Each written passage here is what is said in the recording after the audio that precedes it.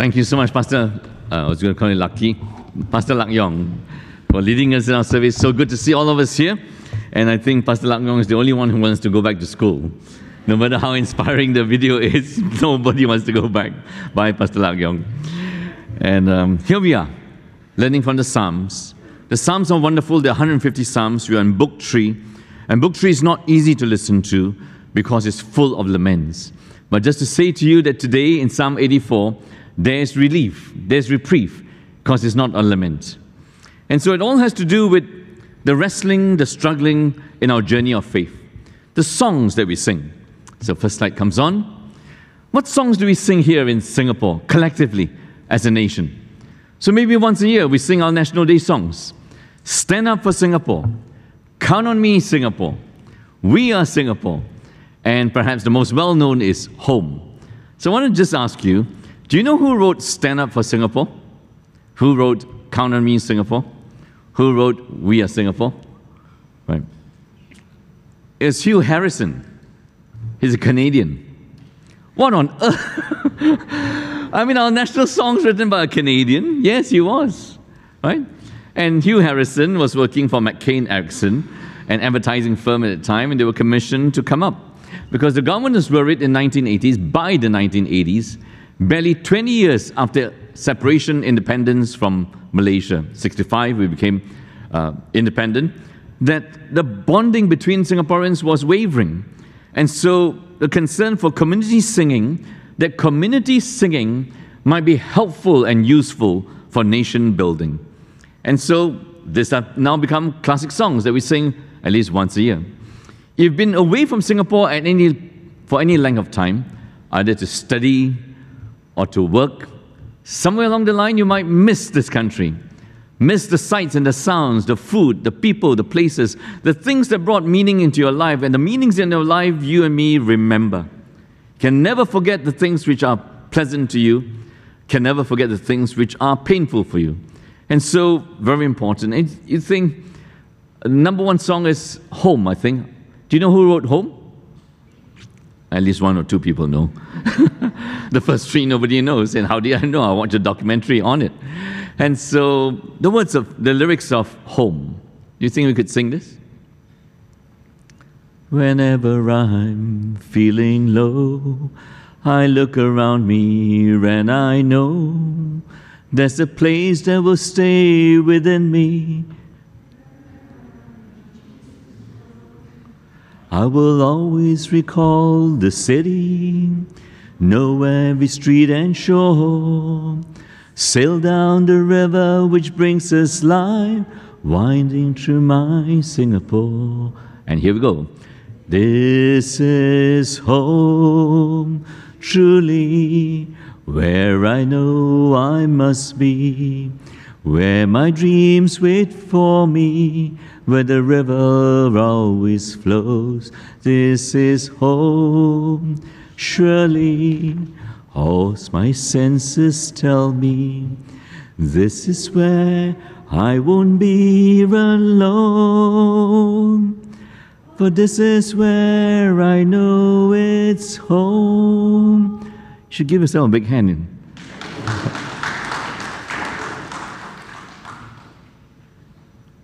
If we do miss Singapore when you're away from this country, you would sing that reminiscently, with fondness in your heart, with a sense of longing. You miss the sights, the sounds, you miss the people, you miss your family, you miss your friends, you miss your relationships, all those things. You ask, what's the difference when you read a psalm, and most of the psalms can be sung, when they long for Jerusalem? And so it says this, the next slide. How lovely is your dwelling place, O Lord of hosts. If only you could put a melody to it. Can we try this and use Home?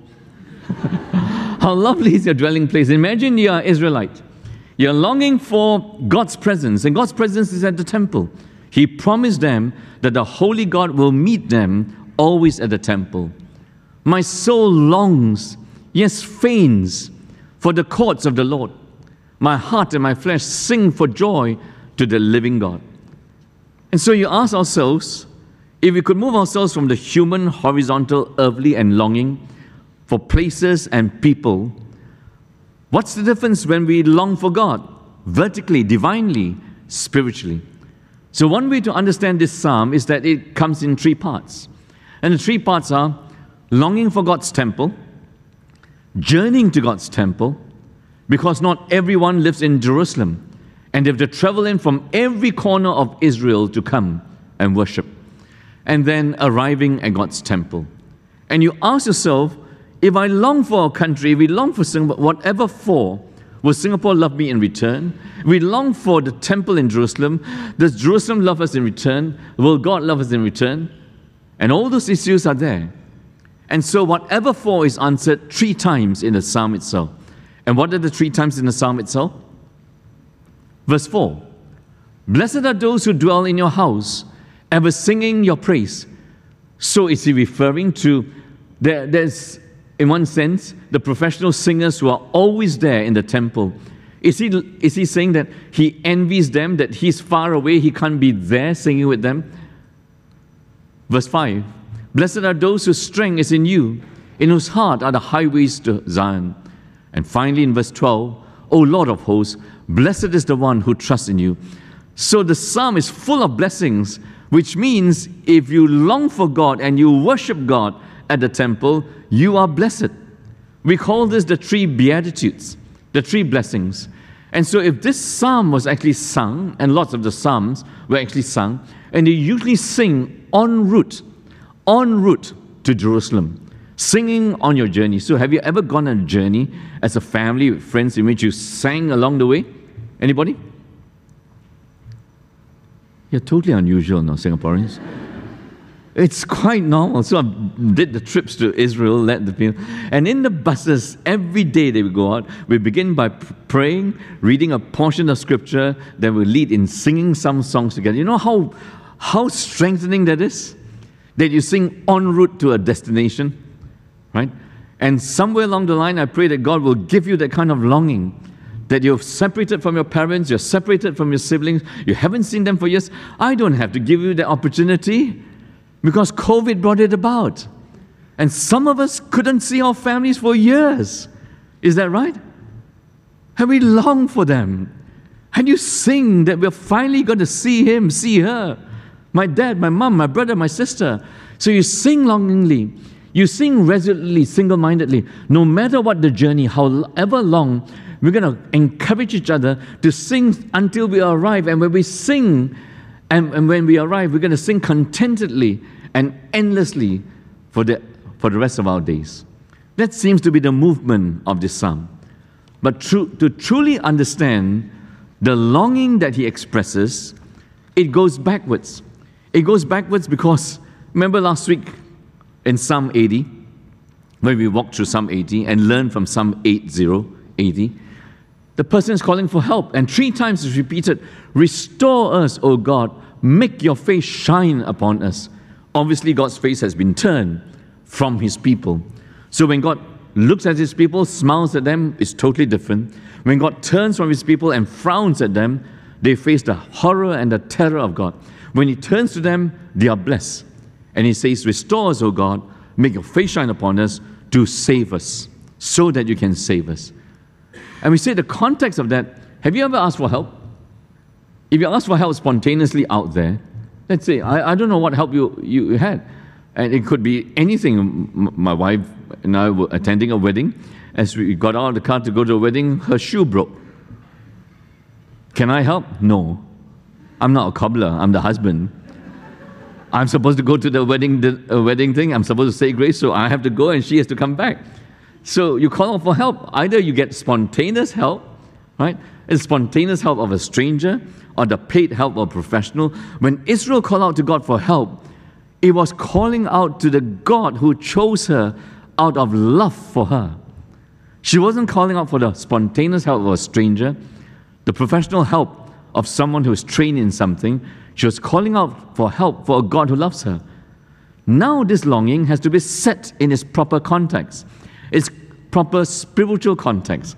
When he's longing, the context of that longing is this. The next slide, Deuteronomy. So we're going to take you a few things to draw. And now, can we read this together? And now, Israel, What does the Lord your God ask of you? But to fear the Lord your God, to walk in obedience to Him, to love Him, to serve the Lord your God with all your heart, with all your soul, and to observe the Lord's commands and decrees that I'm giving you today for your own good. So here's God speaking to His nation as they march into the promised land to do what? To accomplish what God promised them to do. When you go into the land, I dispossess the land of all the people who are settled there. Then you will possess the land. God has to dispossess it, then you possess it, and in that land, the center, the headquarters of that land is the temple in Jerusalem. So God brought you out of Egypt for one purpose, that you will love Him, worship Him all of your life. So you're supposed to love God with all your heart and soul. There are wrong ways to worship God and there are right ways. The wrong way to worship God, God tells them in Deuteronomy 12, these are the decrees and laws you must be careful to follow in the land that the Lord your God of your ancestors has given you to possess, as long as you live in the land. So it's a specific land. They don't just go to any plot of land and stake their claim to them. God will show them the specific land. This is the land.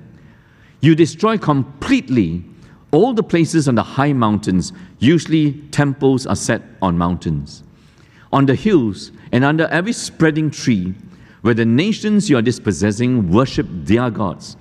The nations, apart from God's nation Israel, worship man-made idols. You break down their altars, you smash their sacred stones, you burn their Asherah poles in the fire. You cut down the idols of their gods, small g, and you wipe out their names from those places. So our idols and idolatry, our man-made religion, is offensive to the true, the living, and the loving God. Out of His mercy and His grace, He doesn't wipe the whole human race out, even as we turn against Him. He set out to bless one nation through Abraham and Sarah. From Abraham and Sarah came this nation called Israel, made up of the 12 tribes. Then the right way to worship God. But you must not worship the Lord your God that way. Through images and idols you made with your hands, and God will tell them through the prophets, they are dead and they are dumb. You made them. How can you make idols with your own hands and then you go and worship what you make? Doesn't make sense. Has no sense to it. But you have to seek the place the Lord your God will choose from among all your tribes to put His name there.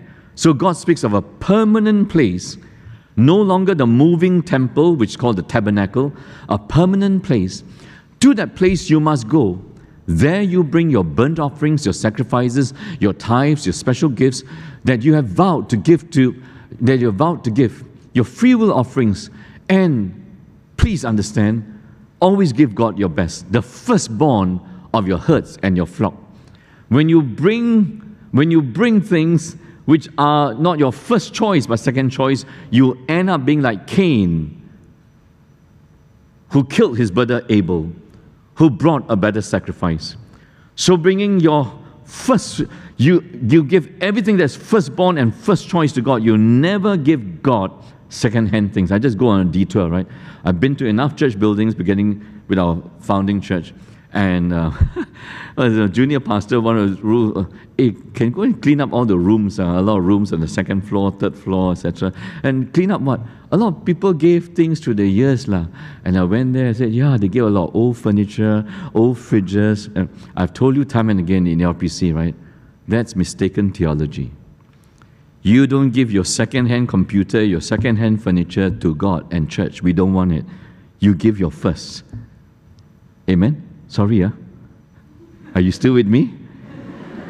The church building is not a repository of the furniture you don't want. It is the collection of you giving your first fruits, which is your life. You never give God second best. That's very important. I'm coming to that very soon. And then it goes on. Next one. Read the last portion. Turn to the Lord your God with all your heart and with all your soul. Which means from her birth as a nation, as God brought her out of Egypt, led her out through Moses and Joshua into the promised land. God always told His people, you give me your very best. It's 24/7 worship or nothing. It's all me or nothing. It's never me plus your man-made idols. That's the right way to worship God.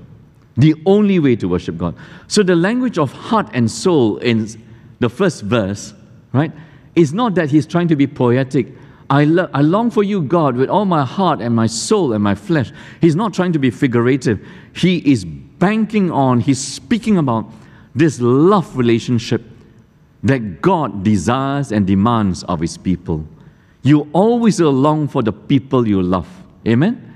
You can't stop thinking about them. You can't stop wanting to be with them. So to love the Lord your God with all your heart and mind and soul is not just poetry, is not just figurative language, it is love language. Once you understand that, every psalm, every portion of Scripture, so you must never do this. You must never get used to mediocre worship.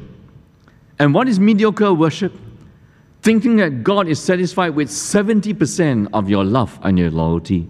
Thinking that love is, oh, you upped it this year. After the pandemic, you upped it to 80%. I've told you this many times. Just use the analogy. If I go back and tell Mona, my wife, Mona, I finally realized I don't love you enough. And so for 2022, I'm going to love you 90% of the time. And Mona said, thank you, Chris, thank you. I always knew you'll give me more of your heart. You think any woman will settle for that? You think you'll settle for that as a husband? That your wife is willing to give you 90% of her heart and 10% she reserves for a former boyfriend? For the life of me, you won't settle for that humanly. Why should God settle for that? He is God. He created you.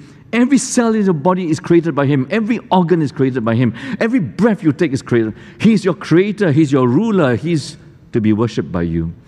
And you have no right, and I have no right, to give Him partial worship, mediocre worship. And that happens when you and me are still committed to idols. In the words of Tim Keller, your heart and my heart is an idol-making factory.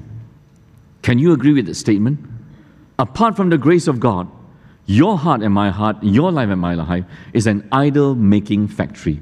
It's not whether you will make idols, it's when and how big that idol is going to be. So as we sit here, as I stand here, are there any idols in my heart, in your heart, that you need to repent of? If there's an idol, a person or a pursuit or a pleasure. So the idol could be a person. Die, I must have that person. A pursuit. If I don't get that PhD, if I don't get that job, right? A pleasure. If I don't enjoy this dose of pleasure today, all those things are idolatries.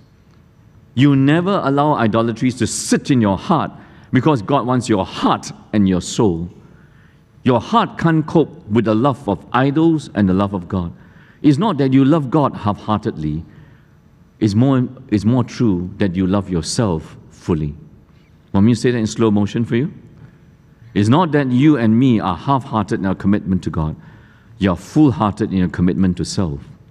And because you're fully committed to self first, you will make idols to chase in your life. So make a small detour, right? Yes, we should be compassionate and tender. That people go to things, public things, and then all of a sudden an accident happens, a tragedy happens, and people get crushed and people die. But you need to ask yourself, why should we celebrate Halloween? For the life of me, why should Halloween be a global celebration now? Why? To celebrate darkness and devilishness. So the world sends this message under Satan to us, right? It's okay to be fanatical about anything else, and Halloween is part of it, but please don't get fanatical about God. What is it that God has done to you that makes you give love and loyalty so easily, so foolishly, so undiscerningly to anyone who turns up as a potential idol that gives you a passing, fleeting experience of your identity, of your happiness? It's passing and fleeting. And so idols, we can't come week after week. I can't stand here week after week and have an idol in my heart competing with the true, the living, and the loving God. So never get used to mediocre worship. Always seek God. It's all or nothing. The next slide. And when it's unspeakable worship, unspeakable joy and celebration, when the faithful God meets his faithful believers. And for Israel's life, God told them not all Israel is Israel. There will be a pocket, a minority of Israelites who will love God with all their heart. So this is heart and soul worship. When the loving God meets his loving people, when two things meet, what is it that you and I, as Asians and Singaporeans, are really caught up? So it's November already. Holidays are coming up here in Singapore, around the world. The end of the year holidays, 5 weeks of holidays, school holidays is going to begin. You're going to go, as you go to different places, what's the first thing you look for on your holidays? Food lah. I mean, to be honest, you track down everything. And what's so great about food? Die must try, right? Here's the Makan Sutra. It's a slogan here in Singapore, and I do enjoy food, right?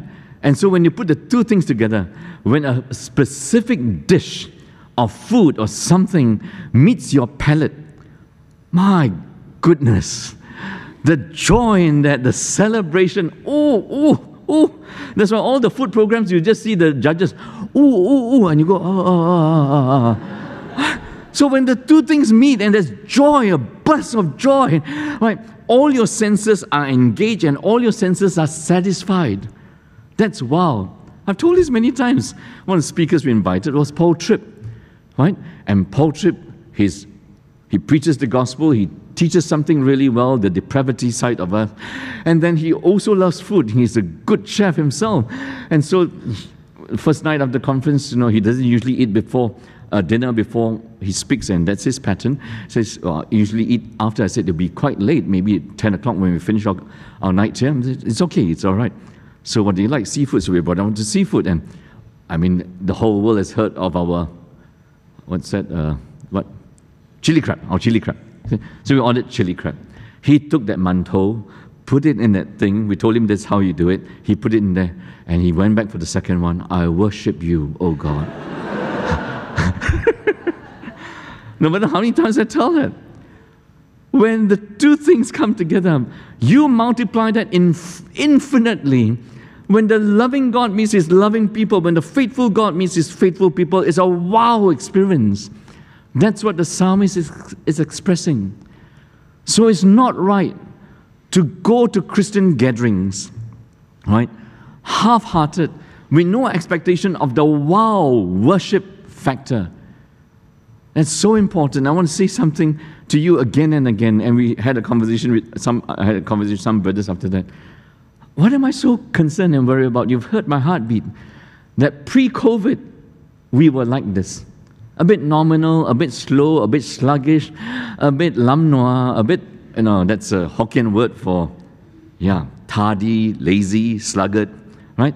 In our lives, in our spiritual lives, post-COVID, are we going to return to that? I challenged you last week on that same point. Is there the longing and the excitement of coming together? You did when we were restricted to 50 maximum. 100, you have to sign up for it. Then we gather, you sit in pockets of 5. Then you cannot sing. Then we prayed. We say we'll pray about all these things. We are now back without restrictions. Amen? Hey, and how come you're late? You're dying to worship. Dying to get back, Pastor Chris. Enough of Zooming. The Zooming is gone. The shares have plummeted. You bought Zoom shares? Because it's a time and season. This is the gathering. And this is a small picture of heaven.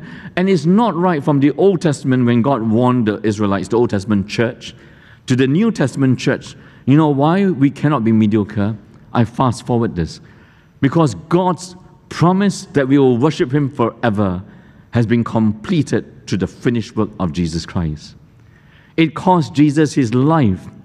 Jesus died for us to make this gathering possible.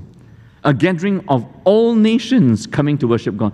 Think about it. So on Friday I just had a gathering and Africans, Latin Americans, one person from Jamaica sat beside me, and the most well-known Jamaican, I started talking about Usain Bolt, right?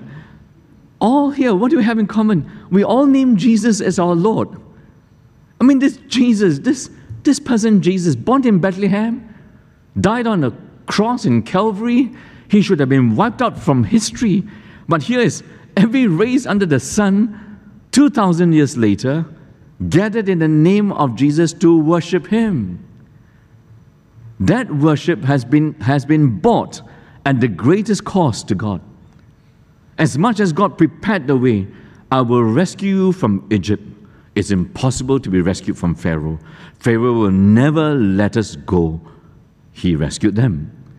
We will never possess that land. It's full of Canaanites. We are a bunch of slaves. We know nothing about warfare. Nothing about warfare. We've been slaves for 400 years. I will clear the land for you. All these mighty warriors will be cleared. So God does the hard work of making the worship of Him possible. He will pay the price so that you will worship Him. And the ultimate price He paid, that the holy God will be worshipped by former sinners, is through the blood of Jesus Christ. So never get used to second-hand worship, to mediocre worship, to superficial worship. And that means you pray to arrive here excited to meet God, hear His word, and when you walk out from here, your life is more aligned with God. Amen? More attuned to the way He wants you to live. And so we carry on. And so, even the sparrows find a home, and the swallow a nest for herself, where she may lay her young at your altars, O Lord of hosts, my King and my God. Blessed are those who dwell in your house, ever singing your praise, Selah. And there are two possible interpretations. Even the sparrow finds a home, even the swallow. So he thinks of this temple area. Obviously, it's not designed as closed. They're open things. It's architecturally stunning, right? And the sparrow and the swallow find a place. And for animals to procreate, they must feel safe enough before they can procreate. That's very hard for zoos to be able to do that, because we take them out of their natural habitat. And here's the picture of the sparrow and the swallows finding a resting place, a safety place. And it could he be embarking on this? This is spiritual envy. I can't go to Jerusalem and worship, but the swallow and sparrows can. Could it be spiritual envy? Or could it be spiritual assurance? If some beings, right, animal life, birds, as minuscule and unimportant as birds, can find resting place in your temple, how much more should we as believers find a resting place in your temple? Which one is it? Is it envy or assurance? Could be both. I really don't know. But the main thing is this. The main thing is the joy of getting there. And at your altars, O Lord of hosts, my God and King. So from the security of the birds, you turn the focus. Even birds could shelter there, procreate there at the temple. How much more the securer of our salvation, He will bring us there to worship Him. And then He moves on. Moves on to what? He moves on to the ultimate guarantee of security. For at the temple, the important thing, even when they had the tabernacle, this is a meeting between two parties that should never meet. Who are two parties that can never meet? You think Putin could meet with Zelensky? Yeah, with lots of people in between them. If you give them each a dagger, would they stab each other, or will they get soldiers to die for each other? It's quite different, no? My wife has a simple solution for wars. Hell, all the wars are fought by all the fellas on top, right? Just give them a dagger each, lah. Then no need for thousands of soldiers to die. It's true, dying for men's ego up there. So, how does a holy God meet sinful people? God builds into a sacramental system, a worship system. And the worship system, the highlight is the altar. Where you come, Israel comes, confess their sins are atoned for, and the priest, right, sacrifices a lamb, and all their sins are symbolically soaked up by the death of the lamb. Only then can the holy God, His wrath is vanquished, His holiness is maintained, is satisfied. That's the only path for sinners like you and me to approach the holy God and be welcome, not be kicked out, not be struck dead, simply by the holiness of God. So the altar is all important. The basis of their salvation, the basis of their security becomes very important. The linchpin of how does a holy God welcome sinners without compromising, save sinners without compromising His holiness and His justice. So I do not know you have heard or read about John Rabe, R-A-B-E. I take your minds back to World War II. And World War II is waged on two arenas. In Europe, Hitler and the Nazis. In Asia and Southeast Asia is waged by the Japanese Imperial Army. And the first place they go into is Manchuria, and then China, and then the rest of Southeast Asia, and we're part of that. In the conquest of China, the rape of Nanjing stands out in all its terror and its horrors that we inflict on each other when we go to war. You know, there's supposed to be conventions in war, what you can do, what you cannot do. But in wartime, who reads the convention? Who abides by the convention? And so John Rabe was there as a German with Siemens Company. Siemens was already there, right? And he saw the atrocities the Japanese was inflicting on the Chinese folks in Shanghai. And so he had enough connections at a high level with a few others to set up a Nanjing safety zone. And in Nanjing safety zone, they look back in hindsight and think that what John Rabe did saved about 200 to 250 Shanghainese and Chinese from being slaughtered. So the Chinese still remember him as a hero. If you had a father, a mother, a grandfather, a great-grandmother who was part of that, survived that, your estimation of John Rabe would be thankfulness. But he was a member of the Nazi Party in Germany. He so happened to be working in Shanghai as an expatriate at that time.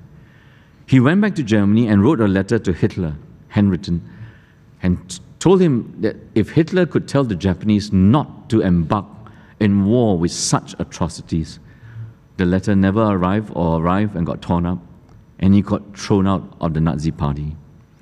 Now that I tell you these other facts, John Rabe becomes controversial.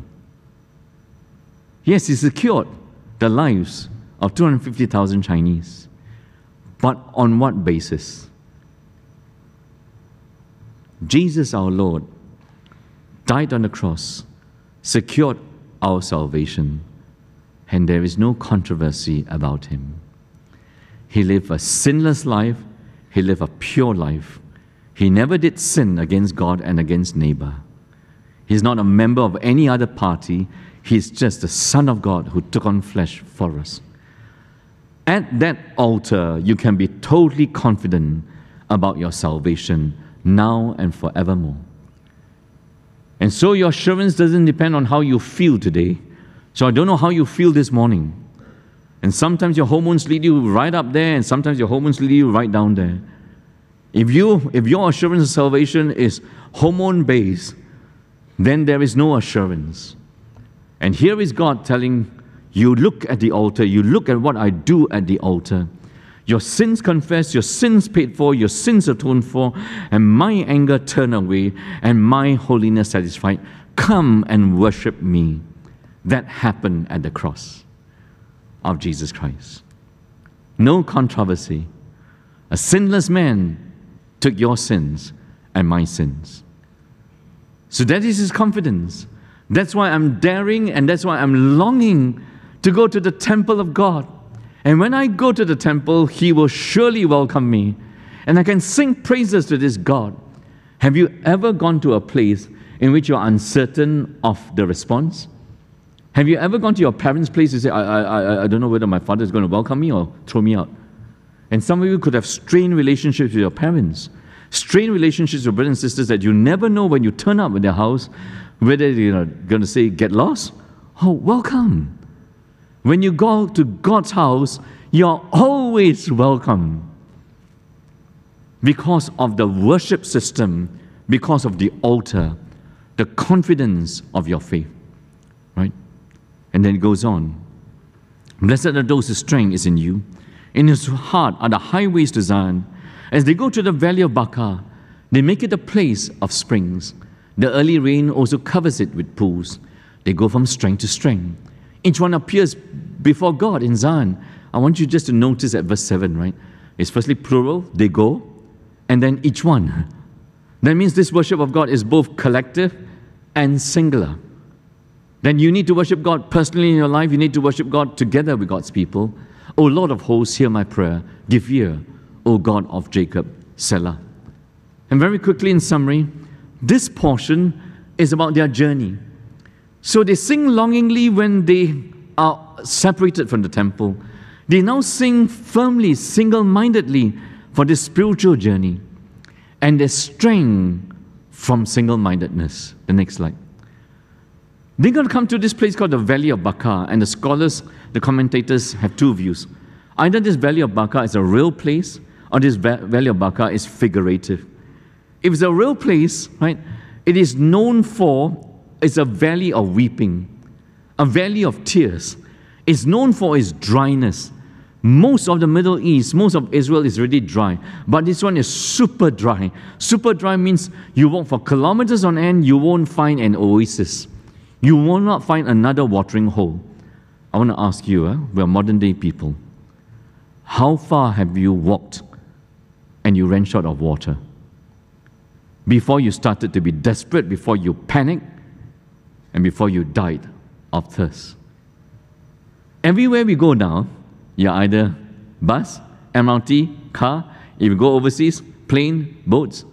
In the ancient world, everywhere they travel is you walk. Our visual display, Mona and myself, our visual display was going to Africa, Rwanda, Kenya. So poor, public transport almost non-existent. Everybody walks. Your children walk kilometers to school, walk kilometers back. You walk to work. That's why they're the best runners in the world. You think of travel, you think, Grab or no Grab. That's your thing. You never run short of thirst. When you walk, there's no pipe water. You look for places of water. The Valley of Baca was drier than dry. You go there, you might die. But notice the language that's used here. In this dry place, the circumstance is dryness, aridity, in the words of one writer. In a place of aridity, they turn it into springs of hope, springs of joy. So their attitude in that place, they don't say to themselves, thus says our circumstances. Our circumstances says to us, you led us out here to die. Which generation said that to God? You led us out here to die. Moses' generation said that to God repeatedly. They grumbled to God. But this new generation of Israelites, years later, who have now possessed the land, and seen that what God promised, He delivers. What He promised, He delivers. You can bet your life on this God. He says something, it will be done. Not tomorrow, but in His time. They now long for this place of worship. They have to pass through the Valley of Baca. They must never say, thus says my circumstances, so I grumble against God and give up my faith. I say, thus says the Lord over my circumstances. It's springs of joy. It's an attitude. And so could it be right, that this is it? We go back one slide. Strength from single-mindedness. You face adversity with assurance and increasing strength from joy of arriving. That's so important, brothers and sisters in Christ. So I do not know that you could be facing adversity at this moment. And you could be on the edge of saying, thus says my terrible, painful circumstances. Or you're going to turn around and say, thus says God over my circumstances. There are two different things. And even a period of weeping, a circumstance of adversity, can be turned into, I will not give up on you, O God. I can bet my life on you, and we will arrive unhindered in our worship of you. And I want to ask you, as you look for strength, they go from strength to strength, right? When are you strongest in a journey if you walked? At the start lah. At the end, already. And so which kinds of people have an extra burst of energy? Marathon runners. People who climb mountains. You know why? Because the very thought of the destination, the very thought of finishing energizes them. Could it be this is the spiritual adrenaline he's speaking about? The very thought, I'm going to arrive in Jerusalem, and unhindered, when the faithful God meets his faithful people, when the loving God meets his loving people, wow! This is an experience as never before. The love of God, the forgiveness of God, the acceptance of God, new life. Wow! And it's rejuvenated in that. And then how does it end? Not just the journey, but the arriving. And so we read this. For a day in your courts is better than 1,000 elsewhere. I would rather be a doorkeeper in the house of my God than dwell in the tents of wickedness. So here's a choice. You gave me a choice? I'll rather, right? Just one day in your courts is better than 1,000 anywhere else. One day. I'd rather be a doorkeeper, a nobody, than be somebody in the tents of wickedness. Verse 11. For the Lord your God is a sun and a shield. The Lord bestows favor and honor. No good thing does he withhold from those who walk uprightly, O Lord of hosts. You know what I miss? I miss the verse in bold. And why is that there? Behold our shield, O God. Who is the shield? And who is the anointed? In all likelihood, you have to understand that God gave Israel a king, and the purpose of the king, he didn't intend to, but they asked for a king because they were insecure. And the purpose of the king, political and military might that he exercises, is for the spiritual well-being of his people. So protect the king, and the king will protect the pilgrims en route to worship in Jerusalem. The next slide. So, protect the king, protect the pilgrims, so they finally arrive in this journey. And it's incomparable worship. You weigh the rewards of wickedness versus the rewards of faithfulness. Do you know you can be rewarded even though you're sinful? That sin brings success. That disobedience to God brings rewards in life. And that's why Psalm 1 begins with, blessed is the man who does not walk in the way of the wicked. So you choose either the way of the wicked or the way of the faithful. Whether to enjoy success from turning away from God or success from living under God. For 150 Psalms, that is the choice. So have you heard of Tyndale? William Tyndale? You could have, because he was the first to translate the Bible into English. 1500s. For 1,000 years, the Roman Catholic Church had reigned supreme in Western Europe as the only church. But the Roman Catholic Church then had turned bankrupt morally, but rich materially, because it sold salvation. You want to go to heaven? You must pay. So buy your way into heaven. God raised people like Martin Luther, John Calvin, and the idea spread from Europe to England. William Tyndale was so influenced by these ideas. Go back to the Bible. I can now read it in the original language. So he translated it into English. He wrote a paper, and first paper that he wrote, one of the papers that he wrote was, the head of the church in England shouldn't be the Pope in Rome. The head of the church in England should be the King of England.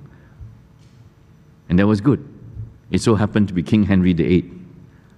2 years later, Henry VIII wanted to divorce his wife and marry another woman, and William Tyndale said, that's wrong. And that's when Henry VIII, the king, came after him. He was on the run. William Tyndale was on the run. He tracked him down, found him, sentenced him to death. And he died by strangulation. There are many ways in which they inflicted and imposed the sentence of death. But William Tyndale never turned, never recanted. He held fast to God and to Jesus. The history of God's church, from the old to the new, exemplified in the Psalms, is you have to choose. Either you want to bask in the success of disobedience, sin, and wickedness, and you will have that temporarily, or you want to bask in the success, the reward of being faithful to God. Blessed is the man who trusts in you. And so we said earlier, it all finds its fulfillment in the person of Jesus. Then Jesus is the temple, the new meeting place between God and us. Amen? How do you know that? This passage tells you that. In the words of Jesus himself, in John 2:18. In John 2:18, so the Jews said to him, "What sign do you show us for doing these things?" Jesus answered them, "You destroy this temple." Destroying the temple was not anything that would cross the mind of an Israelite. "And in 3 days I will raise it up." The Jews then said, "It's taken us 46 years to build this temple. Will you raise it up in 3 days? Are you a master contractor, a master builder?" And Jesus says, but he was speaking about the temple of his body. "When therefore he was raised from the dead, his disciples remembered that he had said this. And then they believed him, the scriptures, and the word that Jesus had spoken." Notice, when did they believe? When did they turn the corner of belief? Because at the foot of the cross, they all abandoned him. It was when he was raised from the dead, then they believed. The new meeting place between the holy God and sinners is through Jesus, the death, the resurrection of Jesus. So we read Colossians 3 in responsive reading. Set your hearts and minds on things above, where Christ is seated at the right hand of God. Remember that? There are 4 things about Jesus you need to know for your everyday living. The death of Jesus, the resurrection of Jesus, the ascension of Jesus is seated at God's right hand, and Jesus' return. He's surely coming back. There's nothing more certain than the coming back of Jesus. More certain because he has promised. And Colossians 3 verse 5 onwards says, you seek God with all your heart and mind and soul, verse 1 to 4 and 5. Put to death whatever belongs to earthly nature. It's the same message. You can only worship Jesus after you get rid of the idolatry of sexual immorality, porneia, and every other sin in your life. So you say you love God, you long for Jesus. Your love for God and longing for Jesus is expressed and experienced in your hatred for sin. Your love for Jesus and your longing for Jesus is expressed and experienced in your hatred for sin.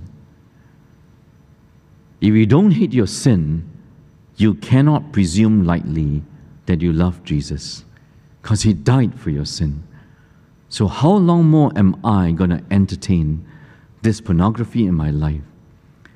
This covetousness for sexual immorality in my life? How long am I going to entertain the anger, the rage, the malice, the slander, the gossip? How long? The 2 things cannot reside in one heart. The worship of Jesus and the idolatry of self. And that's why I chose Colossians 3. We seek God with all our hearts. We long for him. So what does that mean for you and me in ending? What do we get for longing for Jesus? Sins atoned for, God's welcome. Jesus is our King. He's both priest and king. Priest in which you can be totally confident the work at the altar is absolutely done. King in that he's going to make sure that you are going to worship God forever and ever. No one's going to take you away. And so I just come back from preaching in Australia. And one of the men I met is a refugee from Somalia. Came with his mother, found refuge in a new country, but I know how hard it is to adjust. And his mother passed away when he was young. When your parents are gone, who do you find is your new family? He had nowhere. He was just on the streets. He found it in gangs. And then he spun into drugs. And then the 2 things fed each other. One day in a gang fight, somebody pulled out a screwdriver, got him here in the face. A scar is still there. He thanked God that it didn't get him here. He would have died. Teen Challenge, a Christian drug rehab work, got to him. Shared the gospel with him. You know, when he speaks with me, last week I spoke about another man. Beaming with thankfulness to God. Thankfulness for Jesus. That he can come to this conference and listen to God's word. I don't know how much education he had, but you could see all the men from Teen Challenge, all different backgrounds, all different colors, just listening intently for the new start God has given to them. And what does he say to Mona and says to me? I never want to go back to those drugs. I never want to go back. By the grace of God. He loves Jesus. He hates sin. But that's for drug addicts, former drug addicts. I'm not a drug addict. You are not, and I'm not. You're just a sin addict. Sin has many faces to it. And don't you dare think that the drug addict is worse off than you. Whatever you are addicted to, your pride, your ego, your insecurity, your unforgiveness, there are tons and tons of it. They can't rest in the same heart of the worshiper. It's all or nothing for Jesus. You either love Him and hate sin, or you love your idols and you abandon Jesus. And that's so important. So do you ever listen to the announcements? The announcement is extra sleep time. You know our children's church is asking for helpers. You read in Deuteronomy, we're supposed to believe this and pass this on to our children, right? And God has blessed us with 600 children. We need more helpers in children's church. You think you can step up to this? Yes, go and pray and participate in this. Out of 10 churches in Singapore around the world, maybe only one is growing in numbers. I'm not exaggerating. 2, in many churches, the weddings are shrinking, the children are shrinking, and Sunday school is closing. Not the children are shrinking, but fewer children. Children don't shrink. And so I keep reminding the pastors, the elders, the deacons, and now I remind you as a congregation, we have a lot of children here. Praise God. Amen? Sorry, I didn't hear any amen. Those watching, I'm trying to get an amen here in my own church. There are many children. Do you consider them a blessing or a nuisance?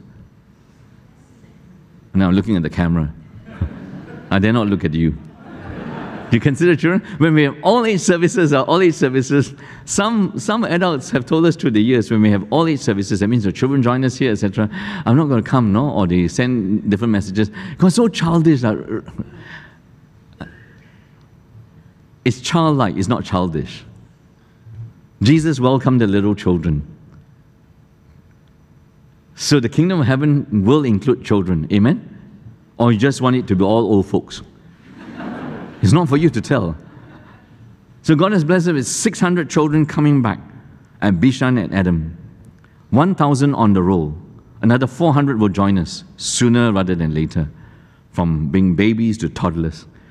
We need help on a Saturday and Sunday. Can you step up to it? We are particularly praying and looking for men, all those who are men. Those who are not sure, come and see me. All those who are men. 5 days a week, number one people who teach. 70-80% of our teachers are women. Nothing wrong with that, it's just so happened to be demographics. But I just want to say to you, right, when I was growing up, out of 10 teachers, 7 of them were men in the 60s. Today, 40, 50 years later, it's reversed. 5 days, the main teachers around our schools are women. They come to Sunday school, the main teachers are also women. What's the unintentional message you send to children? Only women can teach. Men are useless. Men don't teach. It's beneath men to teach. We got to remedy this, brothers and sisters in Christ. I preach the truth to you, right? So we got to do this. By God's grace, the number of men is increasing. I'm looking at Karen Liu, and we are increasing. Can we get it to 50-50? That 50% of our teachers are men? Amen. This Presbyterian church becoming slightly charismatic is okay, right? And then show a model of this out there. A ministry that does a lot of hard work, almost continuous throughout the year. 52 weeks is our children's church. So we've been thinking about it pre-COVID, that every other ministry rests, Boys Brigade rests, Girls Brigade rests. We do 40 weeks of that. Our youth ministry rests during June and during December. Do you think our teachers need a rest? You must say yes. They do. And so we're going to implement it next month, that in June and December, we don't like the word, they take a break. Give them a sabbatical rest. For 3 weeks in December, right, our teachers have a rest. Is that good? They'll come back refreshed in January, loving your children, teaching your children, raising them. But your first duty, you as the parents, you have the first accountability to God for raising your children. We are merely partners with you. So come December, what can you do? When there's no children's church, no children's church, die lah. That means you don't know how to raise your children spiritually. We are only partners for one day in a week. We pray for them throughout the week. You must learn to look after your children's spiritual hearts and welfare. We can take breaks for 6 weeks in the year. Is that possible? So you either bring them out there and have your quiet times out there, go to East Coast Park, talk to them about birds, God created this, have your devotion time, right? You bring them here, wherever it is. Can we give our teachers a sabbatical rest so they'll come back refreshed? These are all the ways in which we will long to worship together as the people of Jesus Christ. And that's so precious for us to know. And what is so precious about this? You go, and we speak about this heaven. I'm going to show you 2 slides about the lyrics that caught my attention. Okay, we go on. Lyrics from a song, nothing else matters. You know, there's a world that Jesus is bringing us to, where love is true, a world where no one lies, a world where hate and anger are unknown. When friends and family don't say goodbye, one day you will say goodbye to your father no matter how much you love him. One day you say goodbye to your wife or husband no matter how much you love her. A world where Jesus is on his throne, that's the world. We look forward to that world. We sing longingly for that world. Amen? And what else do we know about this world? It carries on. Next one. It's a world where shadows are gone. No more night. The sun will shine. All the wrongs made right. All sin and darkness is gone. Death is gone forever. Forgiven, free forever. Goes on. Next one. 1,000 years seem like a day in this world. A flash of time compared with what's to come. We'll touch, we'll hear, we'll taste, we'll see. All senses engaged and all senses satisfied. When the faithful God meets his faithful people, when the loving God meets his loving people, creation new will be at home. We started with singing our home, a song for Singapore as home. But no matter how great our cities and our countries are, they are no comparison to the true home in which there will be no more sin, no more disease, no more death. Because Satan is no longer there, and God and Jesus is there forever. It is to this home we will go. And 3 things we do in ending: sing longingly, sing single-mindedly, and sing contentedly, always for Jesus. Let's stand and sing together. As the musicians make their way here, let's prepare our hearts and our souls for this. Spend some time in reflection as I lead you in prayer.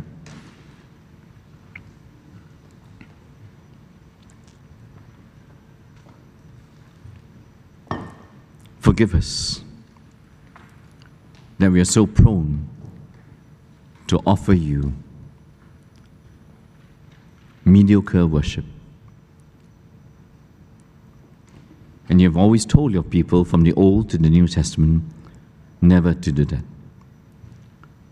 And you have told us so clearly in your word, there are right ways to worship and wrong ways to worship. And all our man-made ways of worship, the idols that we make with our hands, amount to nothing in your eyes. The right way to worship is to worship you alone make possible by the greatest sacrifice that you fulfill at the altar, at the cross of Jesus Christ. To Jesus we turn and pray for your Spirit to nourish in us, to unleash in us such a longing for you, such a desire for you, that there will be such a meeting, such a wow when we worship you. When the faithful God meets his faithful people, when the loving God meets the people who love him in return. We pray to do this.